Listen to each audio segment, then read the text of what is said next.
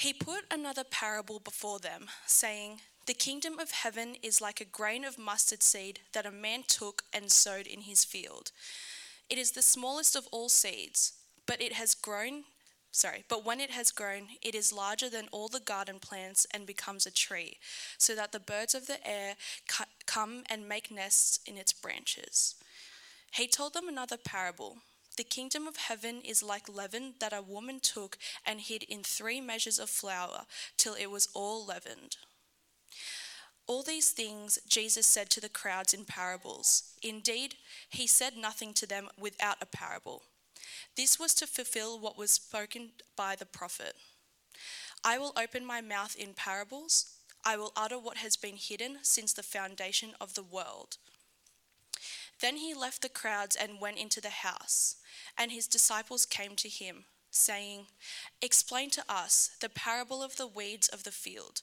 He answered, "The one who sows the good seed in the Son of Man. The field is the world, and the good seed is the sons of the kingdom. The weeds are the sons of the evil one, and the enemy who sowed them is the devil. The harvest is the end of the age, and the reapers are angels. Just as the weeds are gathered and burned with fire, so will it be at the end of the age. The Son of Man will send his angels, and they will gather out of his kingdom all causes of sin and all lawbreakers, and throw them into the fiery furnace. In that place there will be weeping and gnashing of teeth. Then the righteous will shine like the sun in the kingdom of their Father. He who has ears, let him hear. The kingdom of heaven is like treasure hidden in a field, which a man found and covered up. Then in his joy he goes and sells all that he has and buys that field. Again, the kingdom of heaven is like a merchant in search of fine pearls, who, on finding one pearl of great value, went and sold all that he had and bought it. Again, the kingdom of heaven is like a net that was thrown into the sea and gathered fish of every kind. When it was full, men drew it ashore and sat down and sorted the good into containers, but threw away the bad. So it will be at the end of the age. The angels will come out of the separate and evil from the righteous and throw them into the fiery furnace. In that place there will be weeping and gnashing of teeth. This is the word of the Lord.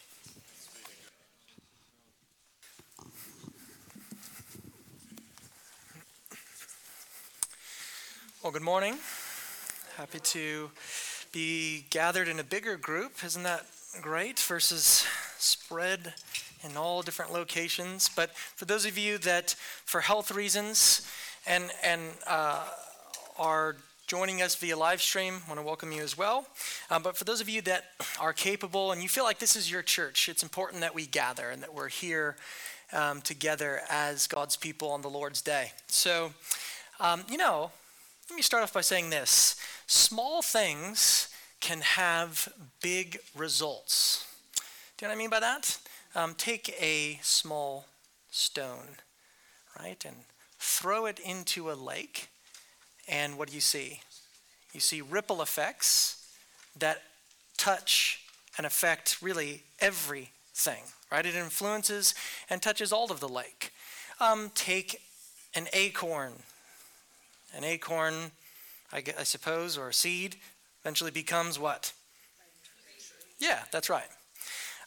In the business world, often we can make judgments upon the potential success of a company and how effective it might be given its size. Though I think in the world of social media, that's sort of been blown to bits. But often you think, oh, well, they're not going to succeed because they only have 5 people working for them. We do that in sport as well, don't we? We say, oh, well, we can judge how fast or how strong this individual is going to be given their size.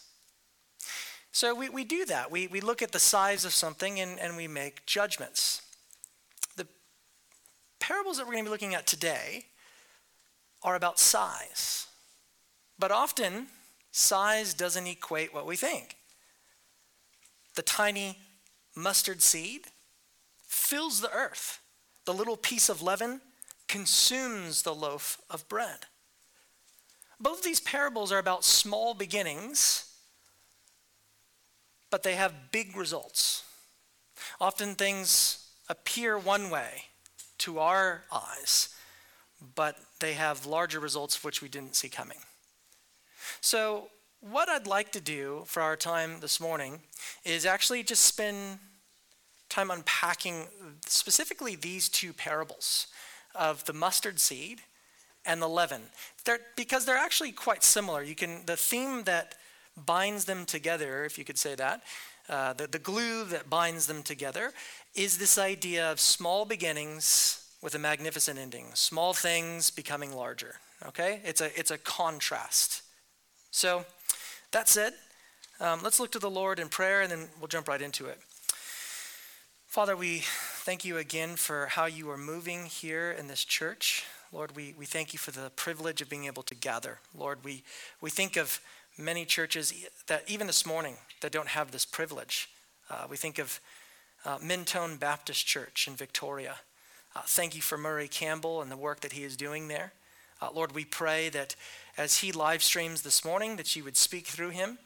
We pray that you continue to build up Mentone Baptist Church. Thank you for the gospel work that they're doing there.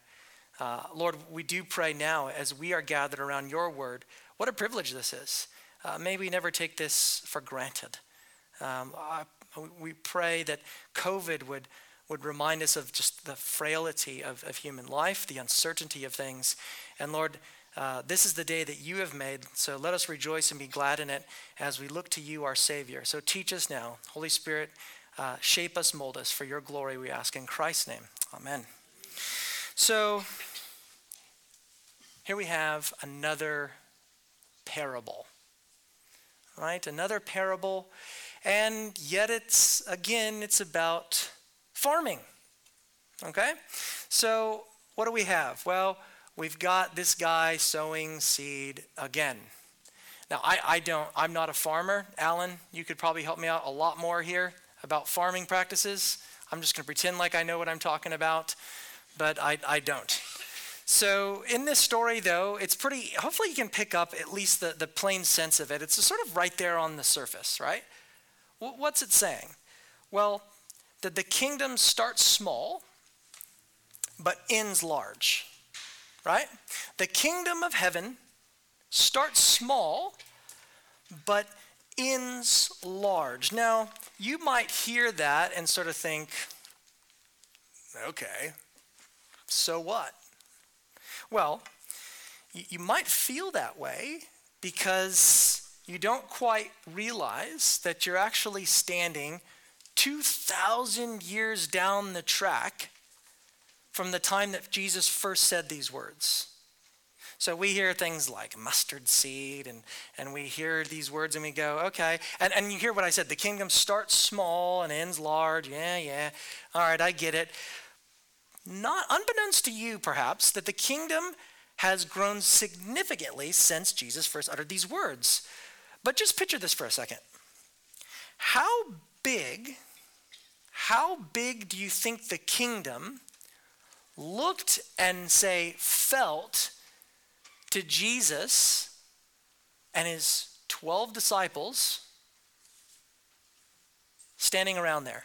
Remember, he just went into a boat, and he's giving these parables, and you've got maybe 70 people, maybe 120 of sort of the outer circle. Not that big, right? You have to, okay, let me paint this picture here. Many people have anticipated, as soon as we get life back to normal, right? Then Ross can go to his concerts, okay?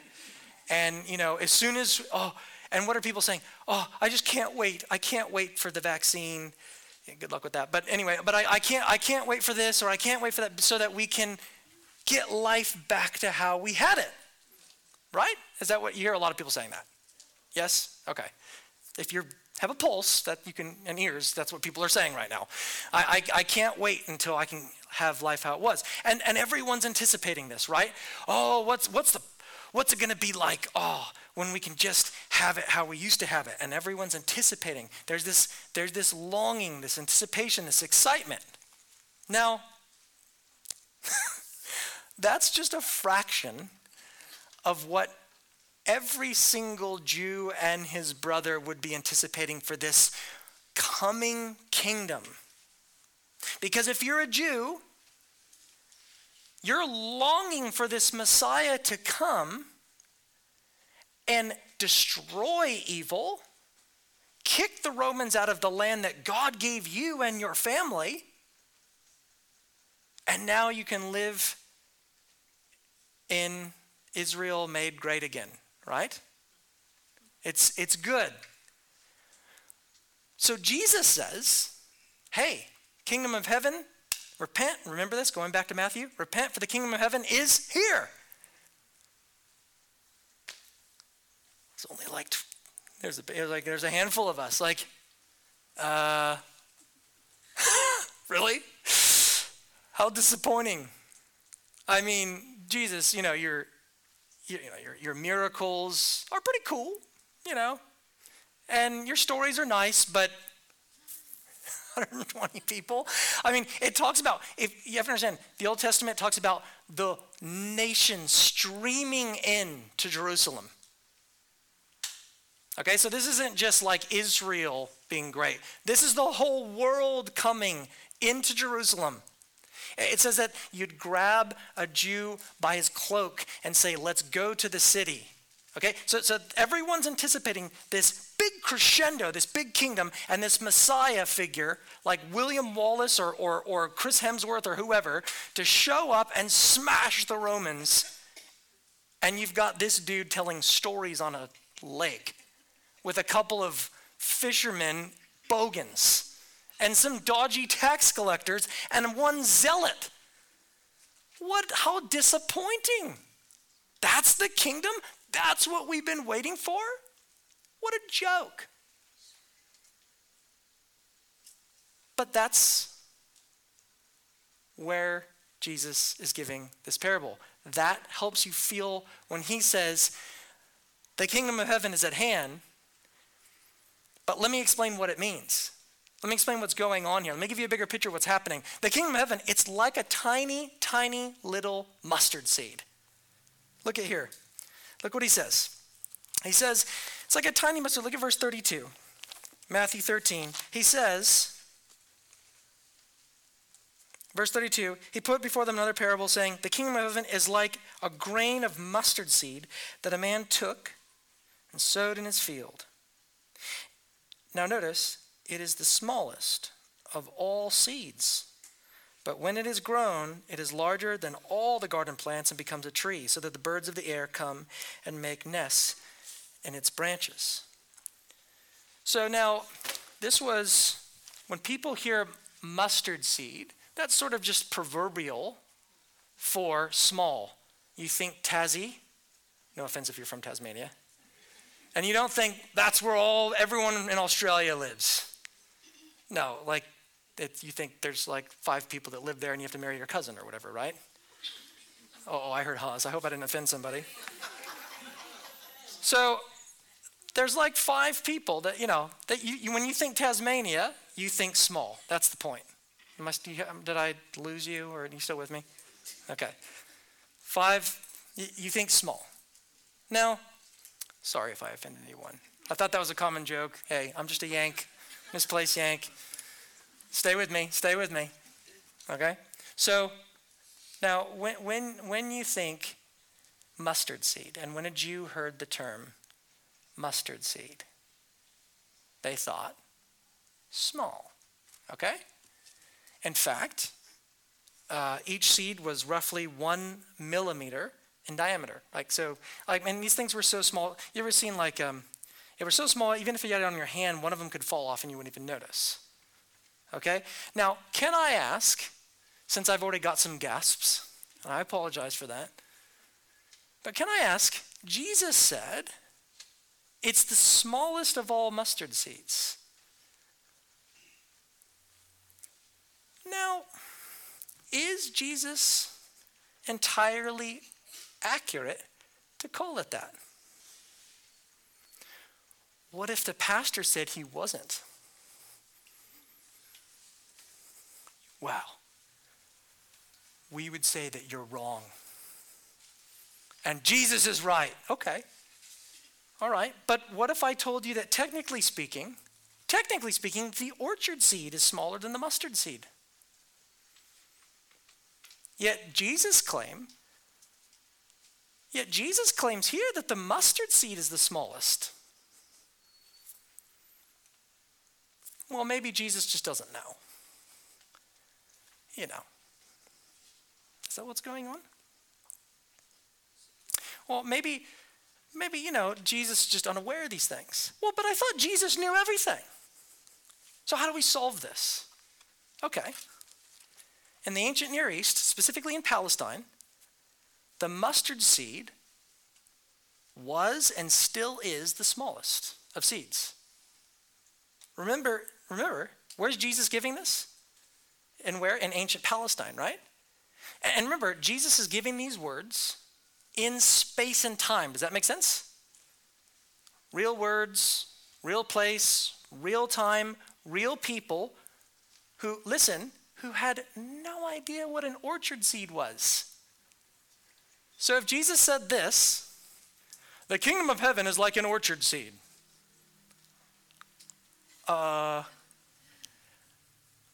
What's that? You have to understand, even the most savvy, sharp horticulturalist of the day wouldn't have said, hold on, Jesus, let me explain here. Guys, now, when he says orchard seed, it's not actually going to be discovered until about the 15 or 1600s. And the orchard seed, furthermore, it's actually not even going to be discovered in this continent. So anyway, go ahead, Jesus, back to what you were saying. You have to understand, Jesus is speaking within an agricultural, botanical, if you want to see the other word, context in which he's spot on in what he says. Does that make sense? So when he says a man sowed the smallest seed that's ever been sown, he's absolutely correct. And listen, if you can trust him with seeds, you can trust him with eternity. I just want to add one more thing here to this, and it's his choice of words that he uses, right? He says, now, look at this. He says, look again at verse 32. It is the smallest of all seeds, but when it has grown, it is larger than all the garden plants and becomes, notice, a tree. Now, it doesn't literally become a tree. It's still a herbal plant. Now, a massive one at that goes to nearly 5 meters in height, but it's not a tree. So what's going on here? Well, you see, Jesus, he's using this type of language. It's called superlative language. It's extreme words in order to make a point. He did this in the Sermon on the Mount. Do you remember? If your right eye causes you to sin, gouge it out. If your left hand causes you to sin, cut it off, right? Not literally speaking, he's trying to drive home the point. So what's the point here? Well, it's not about botanical accuracy. We already know that. It's a contrast. Tiny, microscopic, to massive. You see the contrast? Tiny, insignificant, buried underneath the dirt. You can't even see it. Even if you could unearth it and put it in your palm, you could barely even see it. Tiny to massive. The contrast is between an unusually small beginning and a large plant. That's the point. Jesus' ministry began small in the eyes of many, but from this small beginning would come the worldwide kingdom predicted in the Old Testament. You see, the kingdom starts small, but eventually stretches across the earth and into eternity. Now, remember what I just said about the disciples? Remember, this picture here? Don't forget, in this moment in time, the disciples were expecting the kingdom to begin with a bang, fireworks, boom of glory, right? They're waiting for all the nations to come to Christ. But what's happening? It doesn't seem like very much of that's happening. I mean, Jesus is giving, if you go back to, say, chapter 8 and 9, Jesus is teaching and people come and say, Jesus, you're the Messiah. I believe it. I'll follow you anywhere. And Jesus says, oh, foxes have holes and birds of the air have nests, but the Son of Man has no place to lay his head. No thanks. Oh, wait, what? I don't know what's going on here. Other people are actually opposed to Jesus. So it doesn't seem like people are streaming in. That's why the Lord says, don't judge things by what your eyes can see. Be patient. Keep on believing. Keep on praying. My kingdom will grow. What did Jesus say? Jesus said that he will build his church and the gates of hell will not prevail against it. Friends, that's a word we need to hear. In fact, let's park here for 2 points of application because I think it's appropriate. The first is, don't be discouraged by what you see when it comes to thinking about God's kingdom growing. Don't be discouraged by what you see. And then you can flip it. Don't be deceived by what you see. So don't be discouraged by what you see, and don't be deceived by what you see. Have you ever, if you've grown up in church enough, maybe you've had a missionary come and they visit the church and they talk about, they went to this tribe and like the whole tribe came to Christ, right? Which praise God, like that's fantastic. And then the next tribe came and then it went from 1,000 to hundreds of thousands of people, which is great. But you might be sitting there going, gee, I can't even get my neighbors or friends to church, let alone hundreds of thousands of people. Come on now. And it can be, when you look around, it can be quite discouraging and feel like nothing is happening here. I mean, latest polls say 98% of Aussies don't go to church. So we're sort of this anomaly, random little ragtag motley crew of people here on a Sunday morning, right? What's going on? 2% of people in church? That seems really like that would seem like we're failing, right? What's going on here? And Christ says, I am building my church. I am building my church. Let me give you an example of this. If you go to the book of Acts, because Paul felt discouraged.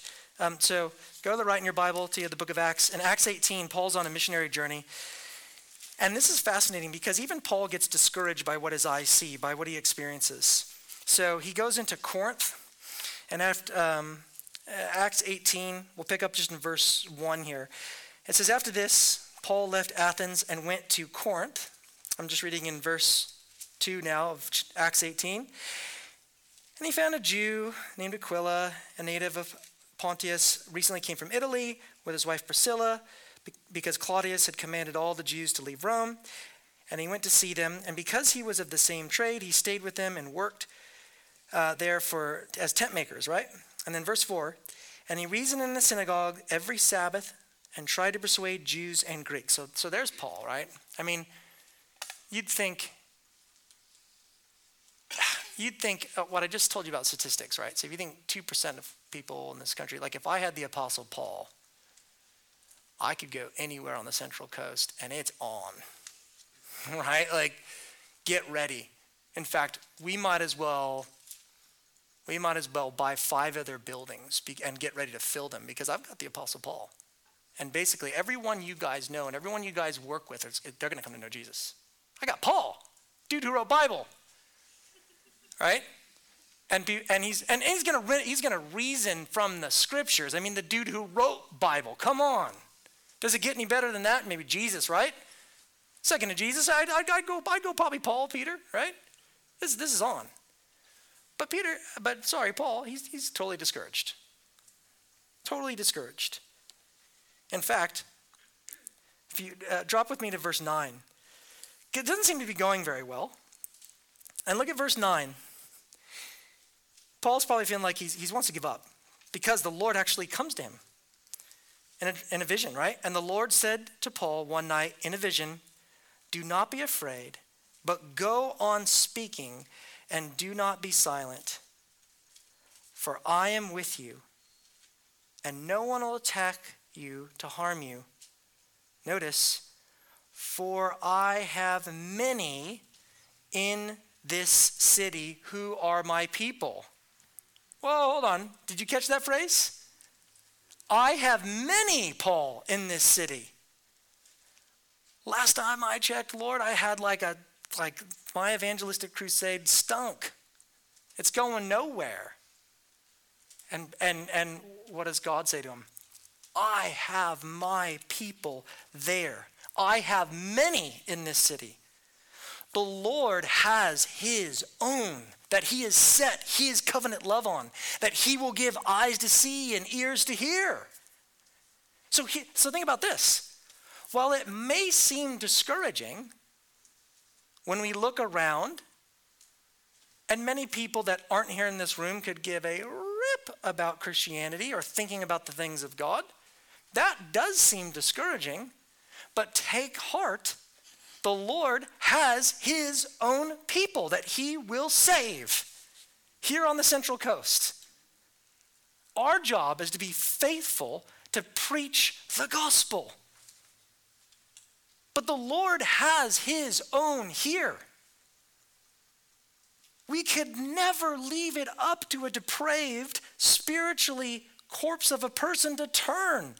We have to look to the sovereign grace of God to regenerate their heart. And the Lord says to Paul, and I would believe there's got to be some principle to that there, that hey, there are people here on the coast right now, who knows what state they're in, by the way, right here on this day, that have yet to turn to Christ but will.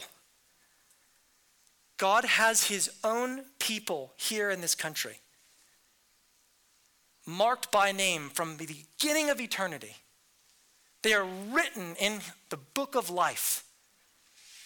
Do you ever think about that? If a name's written in the book of life, it's not like God's like, oh man, I hope I can put so-and-so's name there, you know. Oh, I hope. No, the name's there. The name's in the book of life. That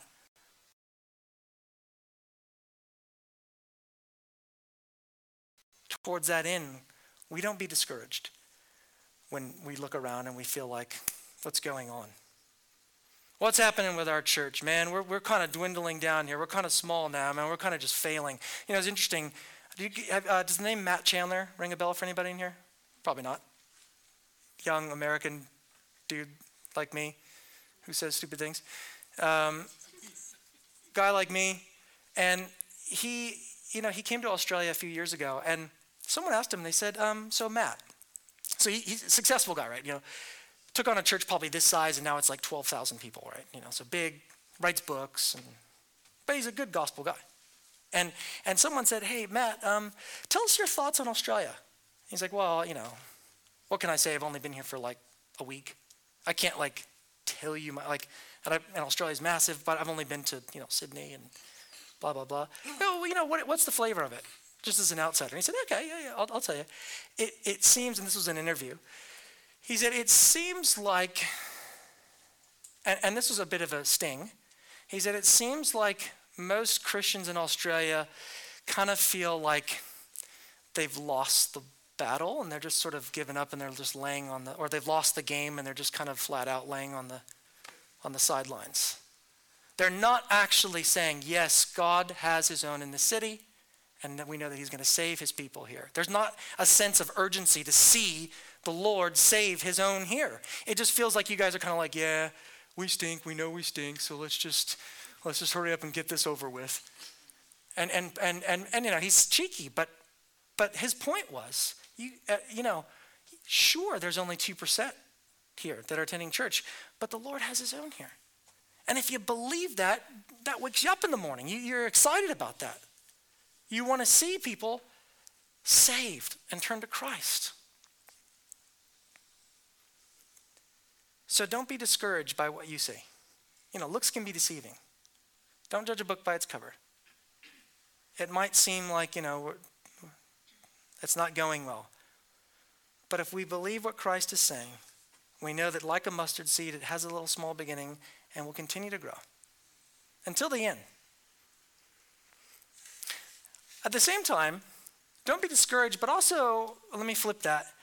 Don't be deceived by what you see either. Don't be deceived by what you see, because we live in a society which says typically, bigger is better, right? And so naturally, it's tempting to measure growth by numbers, by size, by outward appearances and success. Hey, God must be on the move in that place. Just look how big it is. Surely the Lord's blessing that church, otherwise it wouldn't be so large. Have you heard that before? I have. Now let me add a note of clarity here. If a church is in fact preaching the gospel, and they're clear about that, and the Lord is adding souls there, praise God. There are some churches, a minority of them, but there are some churches here in this country that are doing those things. But bigger doesn't mean, I think we need to be careful, I think this parable warns us that we shouldn't equate faithfulness or being blessed or being fruitful simply by external numbers. So be careful how you measure growth in God's kingdom. Just because someone packs out a big stadium somewhere in Texas doesn't mean they're preaching the gospel. Just because someone has a big church with cool music doesn't mean the Lord is blessing and growing his church there. Often the Lord's kingdom grows in the simple and mundane areas of life. For instance, many of you have committed to doing our Bible reading plan, as Sky was just talking about. Some of you have shared with me, wow, this is probably the most Bible I've read. That's growth. You're able to know the character of God more. Others of you are beginning to take your faith more seriously. Honestly, I have seen some of you who I was like, not so sure, to be truly honest. And I'm like, praise God, this person is growing like gangbusters. That's kingdom growth. We had a wonderful time together this morning in our Equip class. And you know, I can honestly say there's a genuine hunger and enthusiasm to know Christ and to know about the atonement.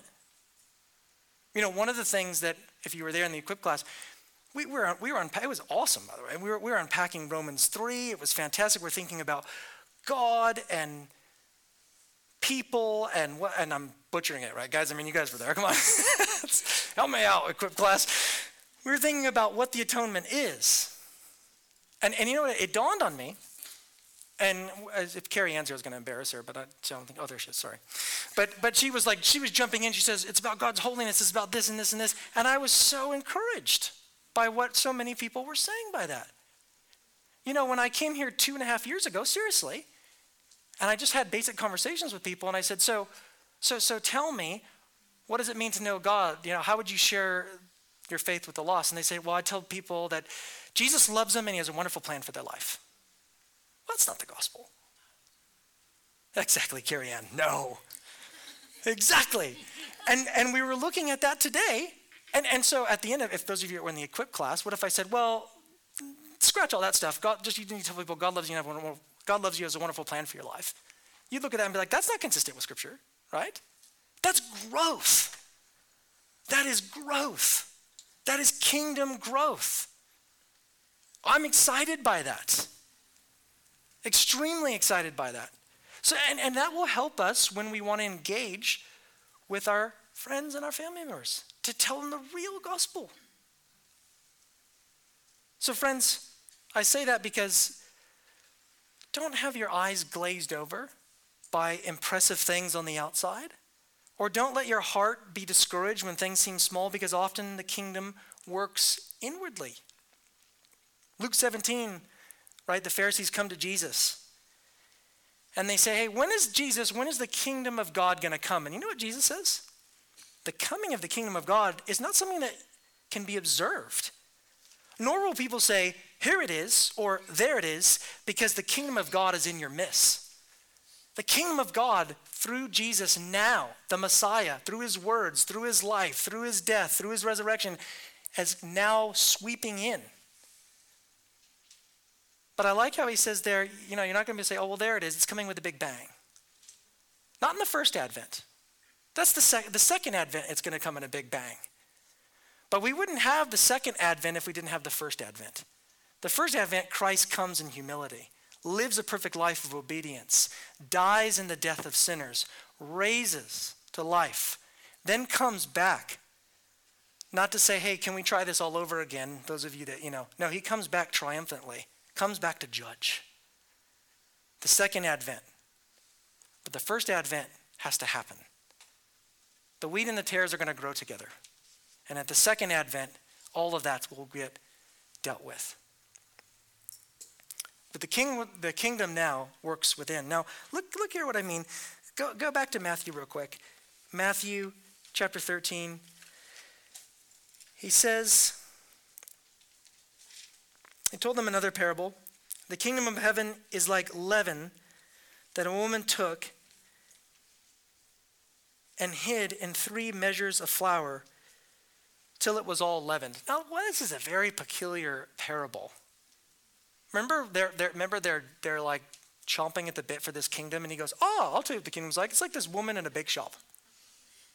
And yeah, she takes some flour and she hides it in, she mixes it. That's what the kingdom's like. Oh, really? Like what's going on here? So the parable of the leaven reminds us that the gospel works from the inside out. Do you see that? It permeates every area of life. Listen, when the gospel gets you, it turns you inside out. It flips you inside out. I was talking with someone this week, and he said to me, he was talking about a particular sin, and he said, when I did that sin, I didn't feel right. And I said, exactly, because the gospel is permeating your life. That's why it doesn't feel right, even though this particular sin would have felt great on some levels, but it didn't feel right because it's sin, and you're a new creation in Christ. So when the gospel gets you, it turns you inside out. It actually wrecks you in a good way. It's interesting though, did you notice how here's another thing I noticed this week. Jesus uses a negative image here, but puts a positive spin on it. Do you know what I mean by that? Typically when you hear about leaven working through a batch of dough, you might think that's a bad thing, right? As in leaven contaminates, so you need to get rid of it. I mean, isn't that what Paul's after when he says in 1 Corinthians 5? He says, do you not know that a little leaven leavens the whole lump? Cleanse out the old leaven. You hear that? Which is why some, throughout church history, understood this parable as a warning against the spread of evil in the church, as a prediction of corruption within the church, because the word leaven's used. And Jesus says it's like leaven and it spreads. I'm not very convinced by that. For one, Jesus seems to be using in a positive light, not negative, and this woman hiding something results in something good, not bad, right? Let me give you a hot tip when you're reading the Bible, for what it's worth. Don't take an analogy and absolutize it. Okay, so pop quiz. When you think of a lion in the Bible, who do you think of? Someone where? Not Aslan. Different book. Good book. Lion King, yeah. The old one or the new one? The new one? Yeah, we watched it yesterday. It's okay. Yeah. Sorry, who? When you think of a lion in the Bible, not Lion King. It's a decent movie though. Daniel? Daniel and the lion's den. Okay. Yeah, okay. All right. And an analogy, an image of a lion, not a literal like lion, but like in Revelation that uses this language a lot. It's like this, right? It's like this. So sorry, Graham, to clarify, the image of a lion represents a person. And that is, Sky said it, the Lion of the tribe of Judah. Jesus. Hence, C.S. Lewis picks up Aslan. Okay? represented as a lion. It's an analogy. So it's not literally a lion, but he's represented. Jesus said, I'm the door. He's not a door. All right? It's an analogy. Now, you can't take that analogy and absolutize it. Because guess who also is called a lion in Scripture? The devil. That's right. Watch out for the devil. He prowls around like a roaring lion seeking someone to devour. So every time you think lion, think Jesus? Not necessarily. The point there in this parable is that yeast, what does it do? It permeates, right? And what does it do? It spreads. That's what the gospel does. It's not just one part of the bread that's transformed, it's the whole loaf that's changed. When you embrace the gospel, listen, it changes your attitude, your outlook, it changes your worldview, your goals. Every area of your life is transformed. That's why Paul says, right? Be transformed in Romans 12 to the renewing of your mind. What is the true spiritual act of worship? Not conforming any longer to the pattern of this world, but being transformed by the renewing of your mind. It's every area of your life. So though it starts off small, it grows and it permeates. And that's why Jesus told parables. He's helping those with ears to hear and eyes to see. And verse 34, all these things Jesus said to the crowds in parables. Indeed, he said nothing to them without a parable. Now that's an interesting, again, I hope this is helpful. Hope I'm not just like casting casting doubt on the authenticity of the Bible. Look, I will subscribe to inerrancy, meaning the Bible's without error. I will die on that hill. Okay? So just to be clear. Do you guys know what I'm saying? Inerrancy, without error. The Bible's completely infallible, inerrant, 100%. Like, I'll go to the grave for that. So hopefully I won't have to. But all these things Jesus said to the crowds in parables. Now, is that true? Because in Matthew 23, he's not really speaking in parables. So, well, it's a general statement again, right? Because what's the purpose of parables? It has a two-edged effect. It's revealing and concealing. This was to fulfill what the prophet said, right? I will open my mouth in parables. I will utter what has been hidden since the foundation of the world. Quote from a psalm there. True revelation of God is found in Christ. And that's what he's getting at. You know, next week, I am really thrilled to look at these parables of treasure and value. Because, I've said this before,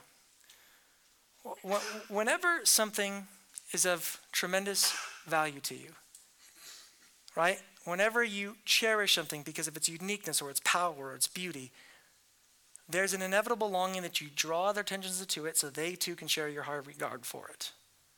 You see this happening with a baby, right? Oh, you guys have to see baby Eden. Why? Because I love baby Eden. I want to share baby. I want to, to show you baby Eden because I love her, right? That's how it is those that have really embraced the kingdom. They'll sell everything they have. They'll turn their back on everything in this world because of the better value they get in knowing Christ. That's where we're headed to next week. The pearl of great price. Fantastic parables. I was hoping to hit it today. and I didn't because I was actually thinking, I feel like it would be worth camping out on these two parables, on this idea of not being discouraged by what we see around us. Look, I know, and know this, I know some of your family members don't know Christ. Okay? We pray, as elders too, we pray for them. And people in this church pray for them.